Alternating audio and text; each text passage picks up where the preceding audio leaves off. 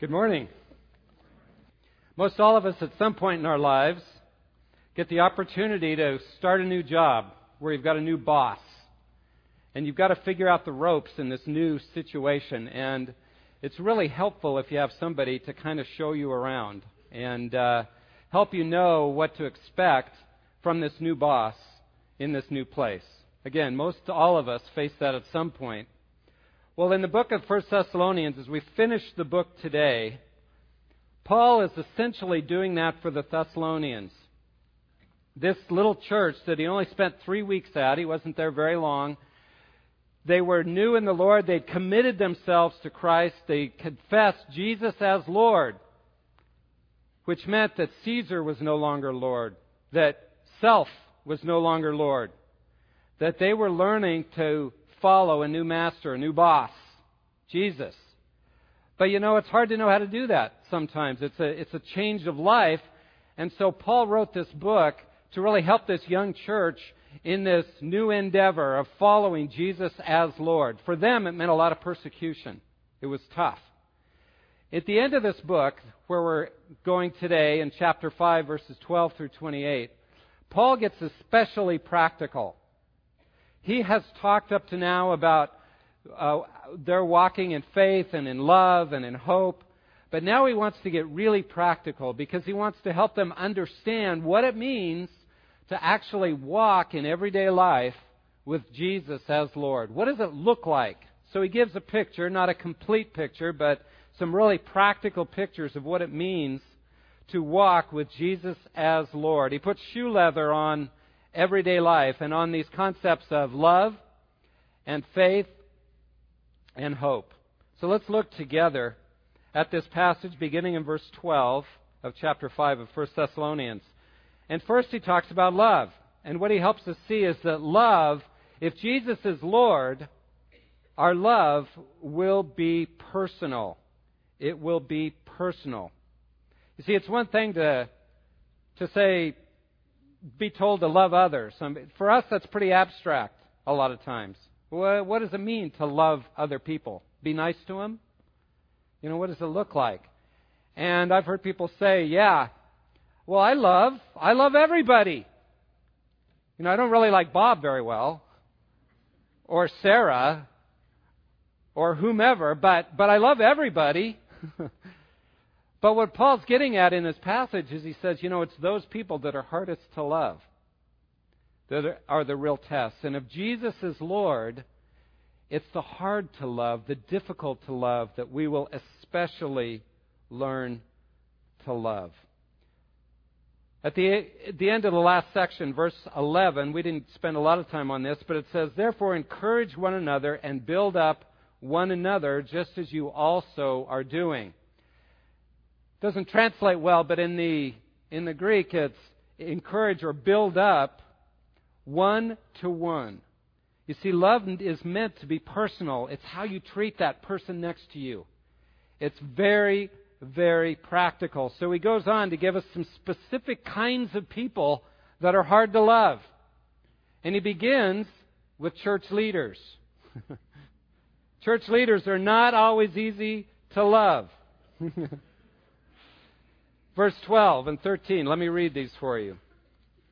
"But we request of you, brethren, that you appreciate, that you know, or that you acknowledge those who diligently labor among you and have charge over you in the Lord, and who give you admonishment or instruction." It's who challenge you in your faith. He's talking about those who are somehow leaders in the church environment, whether they're elders or pastors or maybe a Bible study leader, a ministry leader. And he says those people are ones who he describes as those who work hard. They labor on your behalf. It says they lead you, they stand in front and they give you direction and they lead you a certain direction. They say, "Follow me, let's go this way with the Lord." And there are also those who admonish you, who at times come into your life and challenge you about how you're walking and encourage you to walk a different direction. That's how he describes church leaders. Those are really the callings of church leaders, to care for the flock, to get involved, to lead and give direction and to admonish where that's necessary.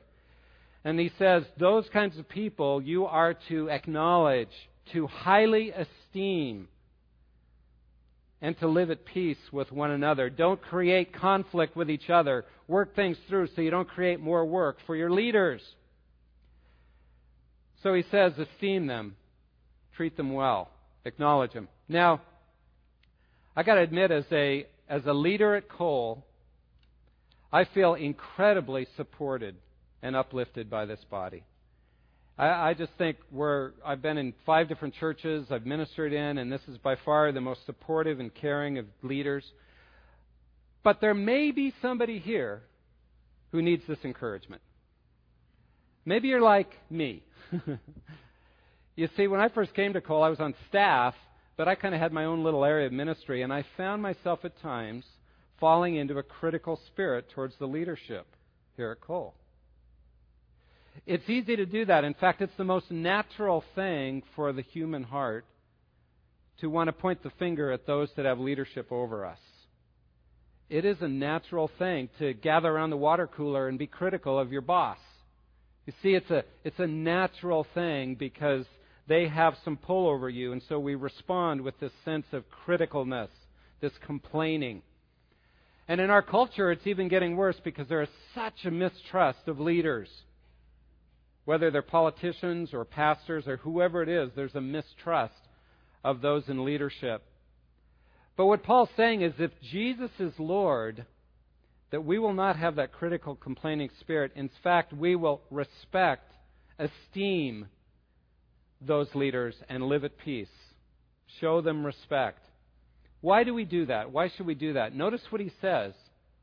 He says, treat them with respect, esteem them highly. Why? Because of their work. Because of their work.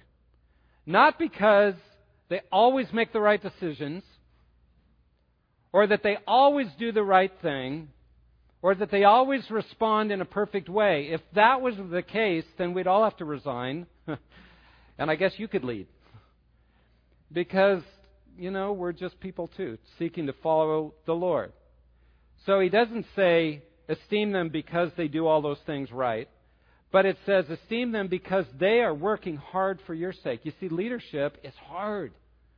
It's a struggle. And I would sit back and be critical of leaders, and then God has a sense of humor. He made me a leader. And I realized how hard it is, how much you anguish for those in your care, how you feel the weight of the responsibility and the burden for those that God has placed in your care as an under-shepherd of Jesus. And it is a big burden. I think of one of our elders, George Blakeman, who's now on leave because he's experienced a heart attack and he's facing cancer surgery down the road. And I have to think that some of what he's going through is because of the burden he has carried in recent years as an elder. So he says, Paul says to the Thessalonians, esteem them. Recognize them, appreciate them. Don't make their lives harder. Live at peace. Why? Ultimately, because Jesus is Lord. And He's called us to love those that maybe aren't always easy to love. Then he goes on to some other categories of people that are very difficult for us to love. Because some people are just pokey. They're just prickly. They're just hard to deal with. And he names some specific categories here, and he says, if Jesus is Lord, love will be personal, even with people like this. He says in verse 14, we urge you, brethren, admonish the unruly. Who are the unruly? It's really the word lazy, the idle, those who are just never making efforts to get any better or to do anything or to get involved. These are kind of the spiritually fat people, always taking in, but they never give out, never serve. In the Thessalonian church, people were actually, we see this in the next book as we study 2 Thessalonians, there were people that were refusing to work at all, and they were expecting the church to just take care of them. So there's that kind of laziness, but there's also the spiritual laziness that says, no, you guys all do the work, I'm just going to take and take and take. Another category that's kind of hard to love He says, encourage the faint-hearted. The faint-hearted. Who are the faint-hearted? These are those that are always fearful, that struggle to trust God, that you can encourage them. Okay, trust God in this, trust God in this. And they always seem to be discouraged. They're always down. Life's always a bummer. It's always overwhelming to them, and they get pretty beat up by life, and they never seem to get beyond it. It's real easy to get impatient with those kind of people. You encourage them, and they never seem to change, and they're hard to deal with. But we're to love them as well. Then another category of people, help the weak. The weak. Who are the weak? Well, the weak are those who just don't have much strength or faith. There's no spiritual muscles. They're overwhelmed by doubts. And you can tell them truth, and then they're right back where they were. They just never seem to have the strength to really trust. They never seem to get beyond it. They're overwhelmed by circumstances they can't handle, by spiritual attack. They have poor self-worth. They're just plain weak. So how does he say to love these three categories? Each of them, he says, a little different. He says with the lazy, with the idle, he says, admonish them. Come alongside him and encourage him. Come on, get involved. Let's go. Bring them along with you. Let's get involved in this ministry. And you're encouraging them to step out and have courage and trust the Lord. So you're admonishing them to get going. How about the faint-hearted? Do we rebuke them or admonish them? No. He says, literally the word is encourage in my translation, but more literally it's comfort. Those who are faint-hearted, who just never seem to have the strength to and they're always discouraged and they just can't seem to trust God. He says, keep comforting them. Come alongside them. Keep encouraging them. Walk with them in their difficulty.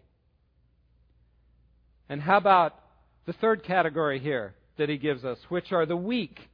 What are we supposed to do with them? It says help. Well, help isn't a great translation. The word really means to hang on to grasp hold of. You know, those that are weak, that just seem to be overwhelmed all the time and they don't have strength to just handle what life throws at them. They're always overwhelmed by doubts. He says, grab onto them. Grab onto them. Don't let them go. Don't let them get isolated, because if they get isolated, their weakness will cause them to fall away. So move alongside and grab them. Hold on to them. You see, that's what we're to do. And it's real easy with these kind of people to just get frustrated after a while and get tired of having to deal with those kind of people. But notice how he ends this verse. Be patient with everyone. Be patient. Means you can't give up. You'll always have these kind of people among the body of Christ, and he says love needs to be personal, and that means caring for people like that. I have someone in my life that I'll call him Tom. Haven't seen him for 15 years. He's in an old church that I was at before. And we talk regularly on the phone, and Tom has the hardest time trusting God. He is always in some crisis. It's always difficult. And I got to admit, when I find that it's time for us to talk, we have a regular scheduled appointment, when it's time for us to talk, I kind of dread it sometimes. And I've been impatient at times. And I felt like, God, is he ever going to get it?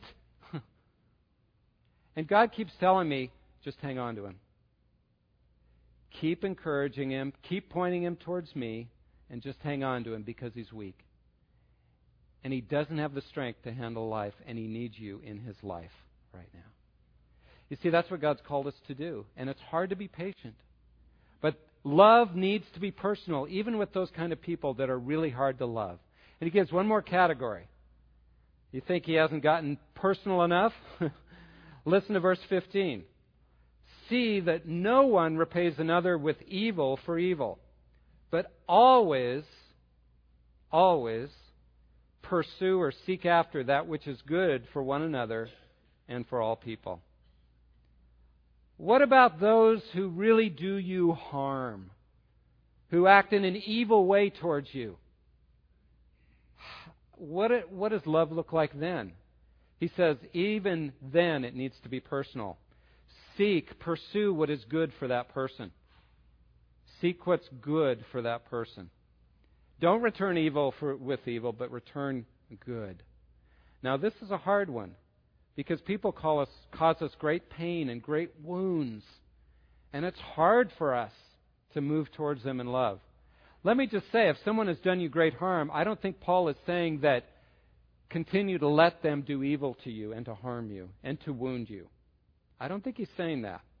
But he's saying pursue a course that brings good into their lives and for everyone.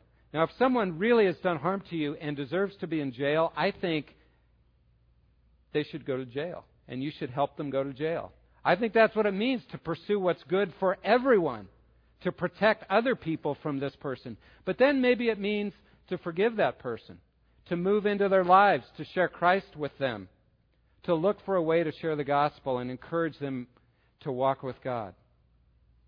You see, love needs to be personal. And I think a wonderful example of that, the best I can think of in recent years, is the Amish. When the gunman came in and killed several of their kids in a classroom and wounded others, and it was a horrible situation, what did the Amish do? They forgave him publicly, and they moved into his life to encourage him and to care for his family as he went to jail.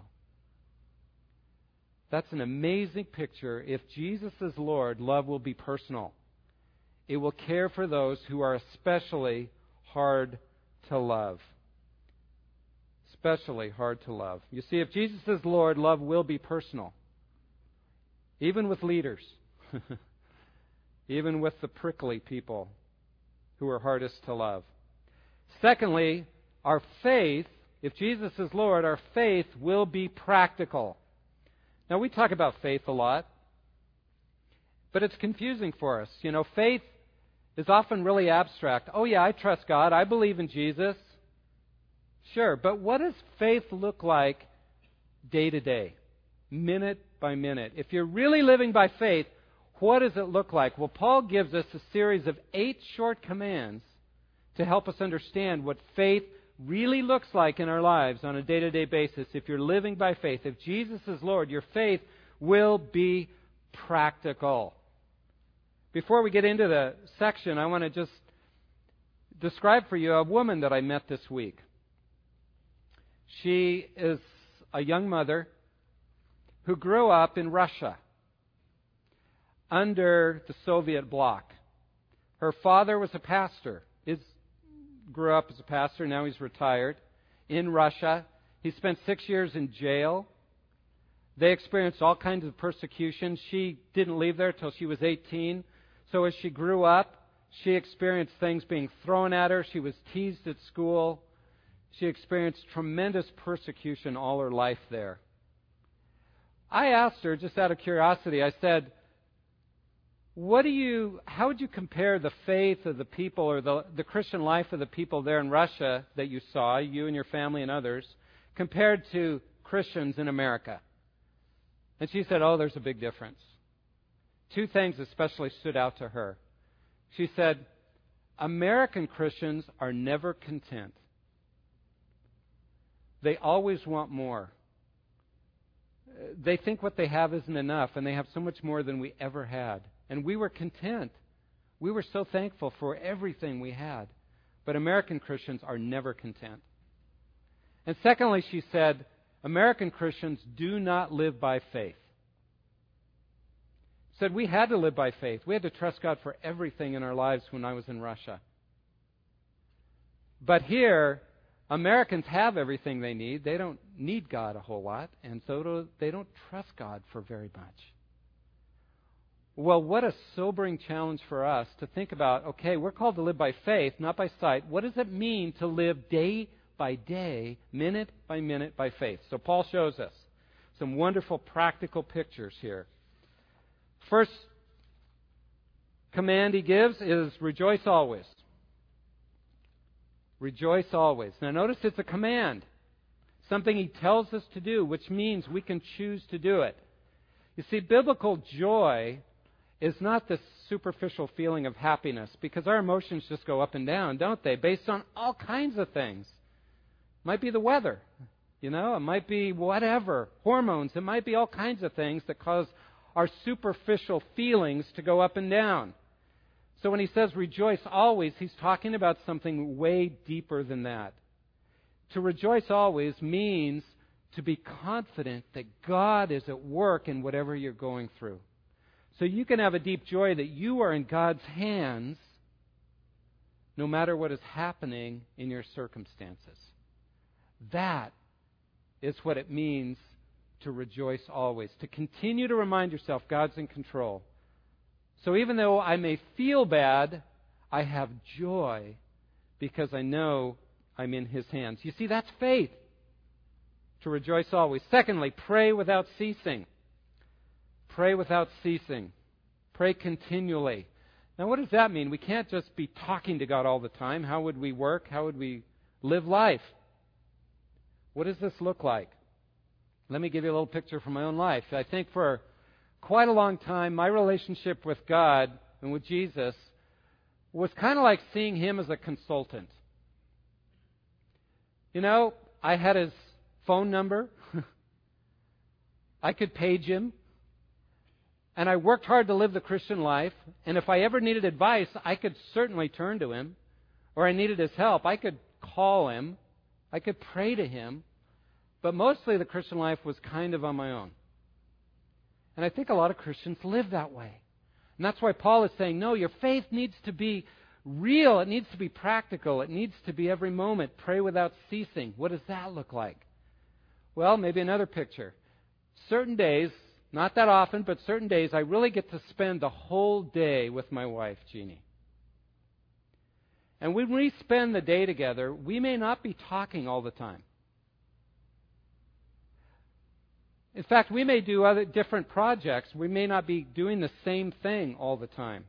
But when we spend the day together, there's this awareness that the other person is there, always. There's this sense that we are together in everything we're doing today. We are spending time together. You see, that's a better picture, I think, of what praying without ceasing is like. I like the way Leon Morris put it in his commentary. He says this, just praying without ceasing. It's not possible for us to spend all our time with the words of prayer on our lips, but it is possible for us to be all our days in the spirit of prayer, realizing our dependence on God for all that we have and are, realizing something of His presence with us wherever we may be, and yielding ourselves continually to Him for the doing of His will. Like the way Max Lucado put it, he said, pray always. If necessary, use words. See, praying without ceasing is awareness that God is with you and a constantly, off and on, talking to Him, but being in His presence, knowing He's there. That's living by faith. A third command, in everything give thanks, for this is God's will for you in Christ Jesus. Paul picks this one out and he says, by the way, highlight this, use your yellow highlighter. In everything give thanks, for this is God's will. Of all the things he's saying, he says, this especially is God's will. Why is it so important to give thanks? Because giving thanks is what builds our faith. It's an expression of faith. You see, when you're in the midst of difficult things and you're able to give thanks in the midst of that, it builds your faith. It encourages you to trust Him, and it reminds you that He is in control. It's one of the most repeated commands in the New Testament. Give thanks. Give thanks. In everything, give thanks. But notice He doesn't say, for everything, give thanks, but in everything. There's some things that happen to us and in our world that are evil, that are bad, that are wrong. He doesn't say give thanks for those. But He says, even when those things happen to you and in our world, you can give thanks because you know that God is a Redeemer. He will redeem it and use it for good. He is with you and He'll give you the strength to get through it. He has forgiven you and you are His son or daughter and He loves you in the midst of whatever you're going through. There are many things to give thanks for. And if we can foster that and encourage that in one another and in our own lives, our faith will grow stronger and stronger. In everything, give thanks, he says. So we got to look for the good that God is doing. Look for His hand to be involved. And even if we can't see it, we know that somehow He's there, and therefore we can give thanks. These are very practical suggestions of how faith must be practical in our lives. Then in the next section, he gives 5 more exhortations that help us see how practical faith is to be. Verse 18 through 22. 19 through 22. Do not quench the Spirit. Do not despise prophetic utterances, but examine everything carefully. Hold fast to that which is good. Abstain from every form of evil. What's he getting at here? Don't pour water on the Spirit. Don't put out the fire of the Spirit. Don't despise prophetic utterances. Well, you see, in their day, they didn't have the New Testament. Probably no other letters were being passed around at this time of the New Testament yet, because this is one of the earliest ones that were written. We don't even think the Gospels maybe were written by this time. So they didn't have the New Testament to look to and hear from God. So what God did is He anointed certain people with prophetic gifts, and those prophets would speak the word of the Lord to people to give insight and to build the church. Thus says the word of the Lord. Thus says the Lord. And they would speak the word of the Lord. But there were often false prophets. So he says in this section, he says, don't quench the Spirit. Don't despise what people say. Don't neglect or avoid hearing directly from God. God still speaks. But he says, examine it carefully. And look at it. Is it really true? Does it fit with what you know to be true? Does it fit with the Scriptures? And if it does, hang on to it. But if not, abstain from it. Push it away from every form of evil. You see, God, if Jesus is Lord, He still speaks today. Primarily through His Word, and we have the New Testament. They didn't. But He also speaks through one another. And He does still gift people with the gift of prophecy. So if someone comes to you, you hear someone speaking what they claim is the word of the Lord, the exhortation for us is, don't just turn off and say that can't be from God, but examine it.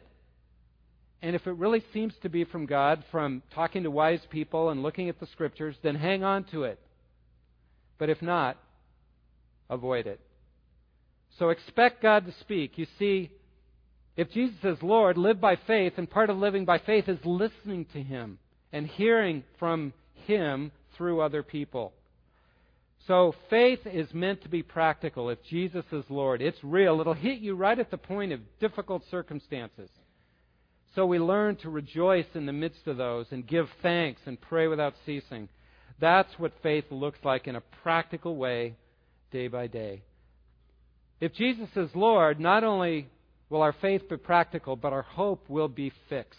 It will be secure. It will be solid in Him. I have a friend who's a boat captain in Lake Tahoe. He takes charters out. He has a really nice boat. And I've stood on the shore and watched these huge storms come in and seen his boat out in the water. Nobody on it. It's just out there in the water. And these storms come through and the waves are just crashing and the boat's being tossed all around.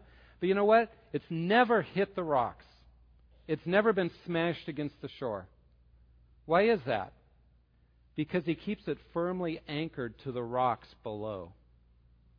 And that anchor allows it, though it gets tossed back and forth, to not get smashed by the waves. That's what hope is meant to be like. Hope, too, is meant to be very real in our lives. It's meant to help us in the midst of life being crazy and confusing and hard, and we get knocked around. But hope keeps us from getting smashed against those rocks. What does hope look like practically? How does it get us through those tough storms? Well, here's what he says in verse 23 as Paul prays for the Thessalonians. Now may the God of peace Himself sanctify you entirely, and may your spirit and soul and body be preserved complete, without blame at the coming of our Lord Jesus Christ. Faithful is He who calls you, and He also will bring it to pass. What are we putting our hope in? What are we really trusting God for? First, he says that you might be, may he sanctify you entirely. In other words, our hope is that when we face Jesus, everything we've struggled with here in ourselves, our sin and this bodies that are falling apart and all the struggle we face, that I will be completely sanctified. I'll have a new body. My soul will be His. Everything else will be gone. And I will be like Him. What a hope we have. You see, that is our hope. That's the anchor, should anchor us through the midst of this life that's just crazy. But not only that, he says, and may your body, soul, and spirit be preserved. And that word really means guarded. It's a military term. Be guarded until the coming of Jesus. You see, our other hope is not that we'll get there someday, but that all the way along the way, every part of us will be protected, guarded by Jesus. So that we don't need to fear that somehow we're going to be lost. That either we'll fall out of the boat and drown and that'll be the end, and lose our salvation, or that somehow that we'll jump out of the boat ourselves. No, He's guarding us from all of that, even from ourselves. So our hope is that He will get us there. Now imagine you're running a marathon and you've never run one before and you're really nervous about making it 26 miles. But then somehow you got a message from God that said, you know what, you are going to make it all the way. No problem. You're going to make it. Now wouldn't that change the way you'd run? I mean, if you're worried about making it, every little ache, you're going to go, oh no, my leg's hurting. I don't know if I can make it. And I'm only this far. Or you hit the wall at 20 miles and you're going, I don't know if I can go any farther. And I don't know if I can finish. But if you knew you were going to finish in a decent time, then you can enjoy the journey. You see, that's hope for us. He's promised we're going to get there. He's going to guard us all the way so we can trust Him and let that hope anchor us so that we're free from fear and we're free to love and live by faith. That's the anchor of what hope is meant to do. But, is it a wishful hope? No, because of verse 24. Faithful is He who calls you, and He will bring it to pass. Jesus called you to be in His kingdom, His child, His son, His daughter. And He will make sure you get there. He's promised that. So your hope can be absolutely secure so you can enjoy the journey. Rejoicing always, praying without ceasing, giving thanks in everything, knowing He has you in His hands, and He will not let you out. At the end of the book, Paul ends with some goodbyes. He says this, brethren, pray for us. Greet all the brethren with a holy kiss. Now, I don't see too many of you obeying this passage. Obviously, in Middle Eastern culture, that's cultural. You kiss people on the cheek. That's a greeting in Middle Eastern culture. It's not the way we tend to greet one another in this culture. And so, maybe the way we would translate it is greet one another with a hearty handshake. Or if you're guys, greet one another with a big chest bump. Or whatever. I don't know. Thanks, Mike, for that little suggestion there.